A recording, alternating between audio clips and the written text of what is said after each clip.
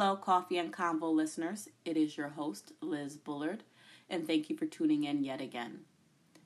This episode, I really wanted to dedicate towards some of the questions and concerns that had been going on online regarding the different changes, how things that are going to be shut down, the effects that this is going to have on people personally. And so I am very grateful that State Representative Stephanie Cummings joined me thanks to technology via phone, and we connected to talk about some of the changes and policies and orders that she's seeing at the state level. She also went over some of the resources that people have access to, as well as some things that she's doing just to maintain, a state of normalcy during this time where things have been changing.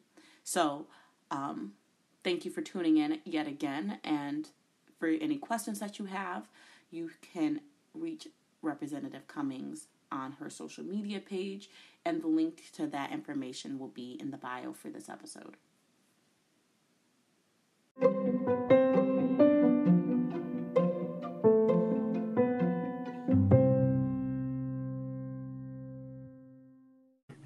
Hello? Hello, can you hear me? Yay! Technology is amazing. This is amazing. So we are recording. Thank you for, coming and informing the people via the Coffee and Convos. Thank you very much for having me. I think this is a great way to share real information because there's just so much negative and incorrect information floating around. So I'm happy to help share some true information. I just wanted to thank you. I was just looking at different comments and things, and it just really seems that people appreciate hearing information from a source that they trust, because like you said, there's so much information.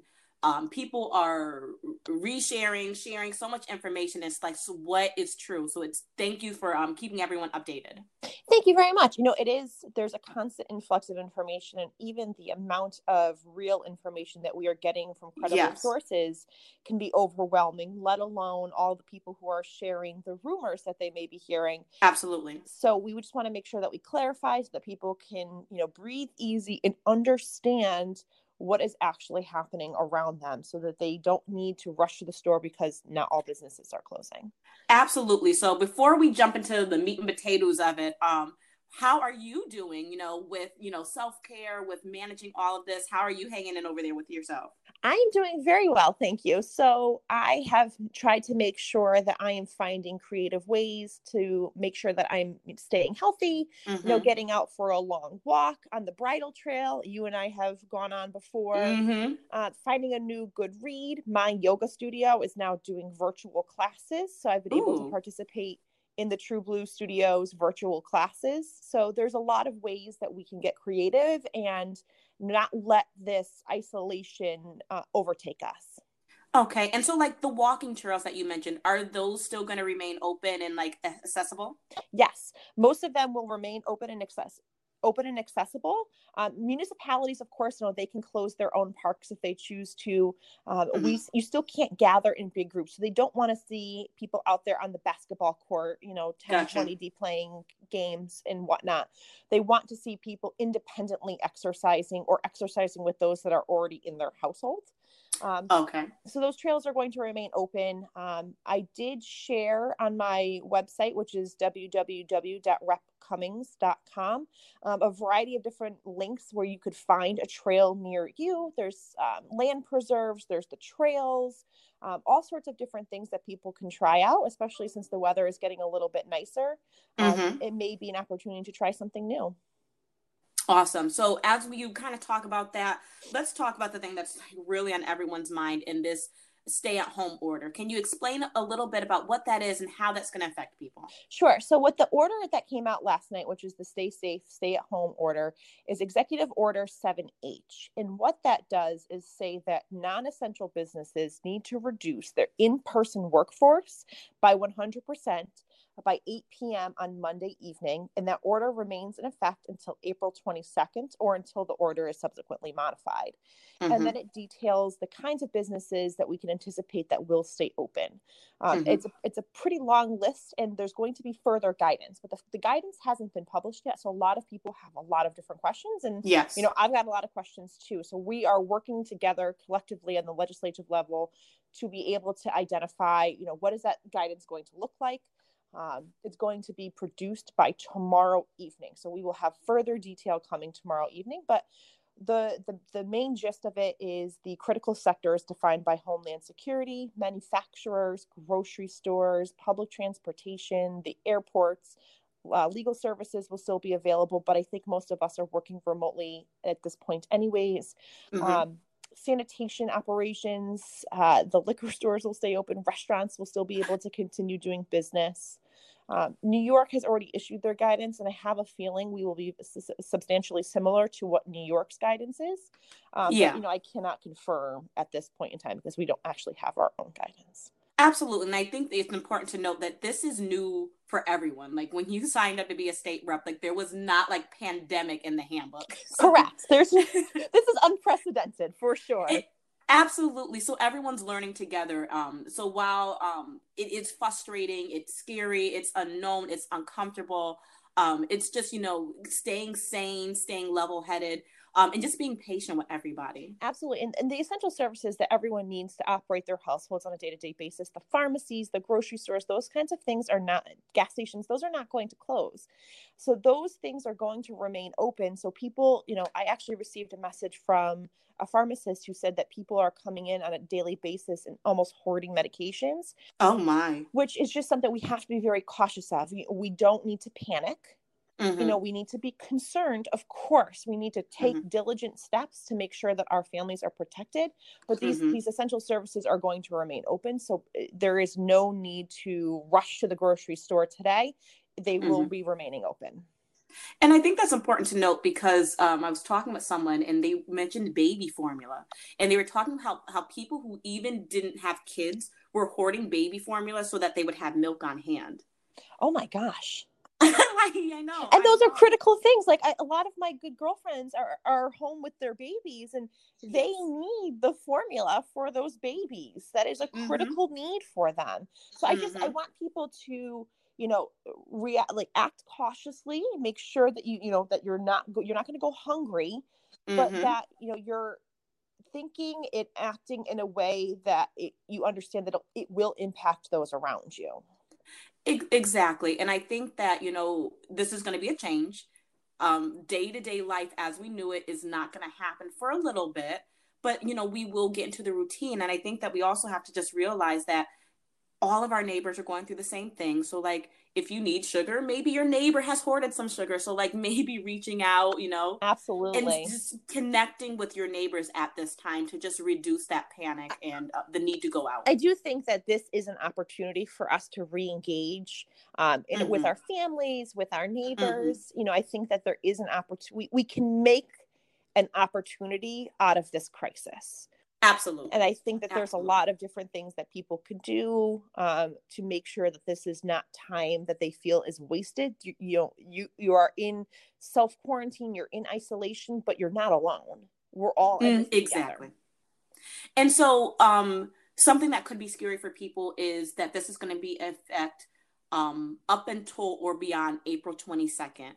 Is there anything more that you can say about that if you're thinking that or if there's talk of extending or shortening it?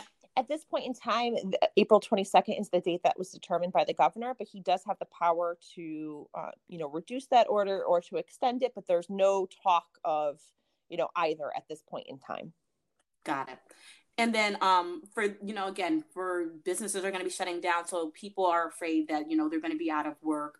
They're going to be home. How am I going to, support my needs and all of this?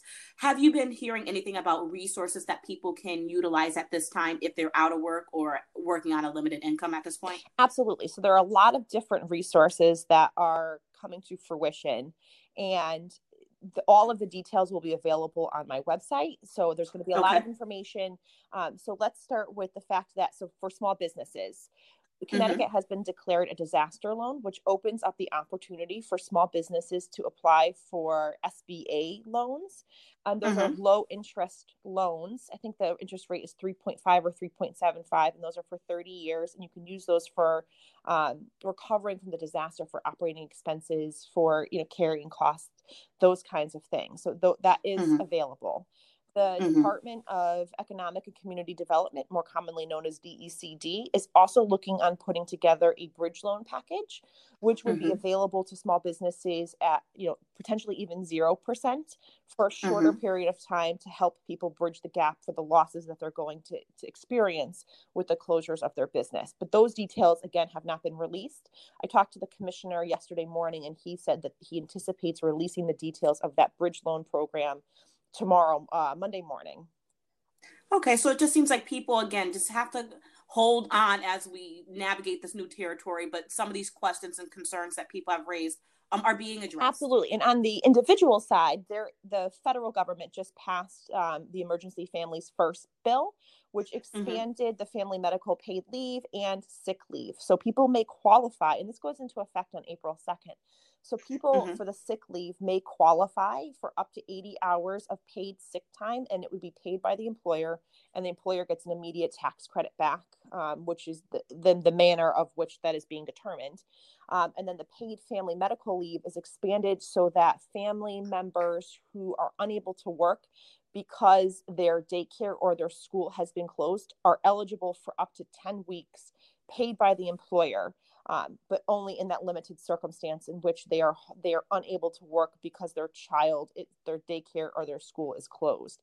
Again, that's paid by the employer. But there's, you have to meet specific criteria. So I do encourage people to read through it. That all that information is on my website, so that people can read through it. But there is some availability of resources for people who have been economically disadvantaged by this because their employer has closed or they're forced to stay home because their child's school is closed.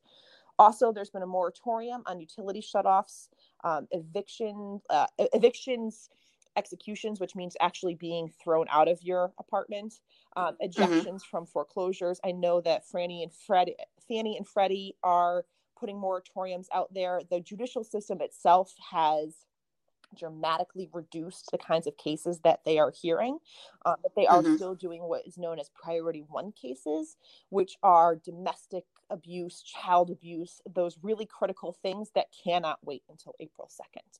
But other than that, the judicial system is taking a step back on the general, car accident type of case. Okay. And then question, as you talked about stays for evictions and utilities, does that mean people do not have to pay on their mortgages, their rent, their things like that? So there is no moratorium on rent payments at this point in time. Landlords are certainly encouraged to work with their tenants, but a lot of times landlords have mortgage payments and tax payments due as well. But it does not mean that you don't have to pay. And I certainly do not suggest that just because there's a moratorium that you don't pay if you have the means of being able to do that.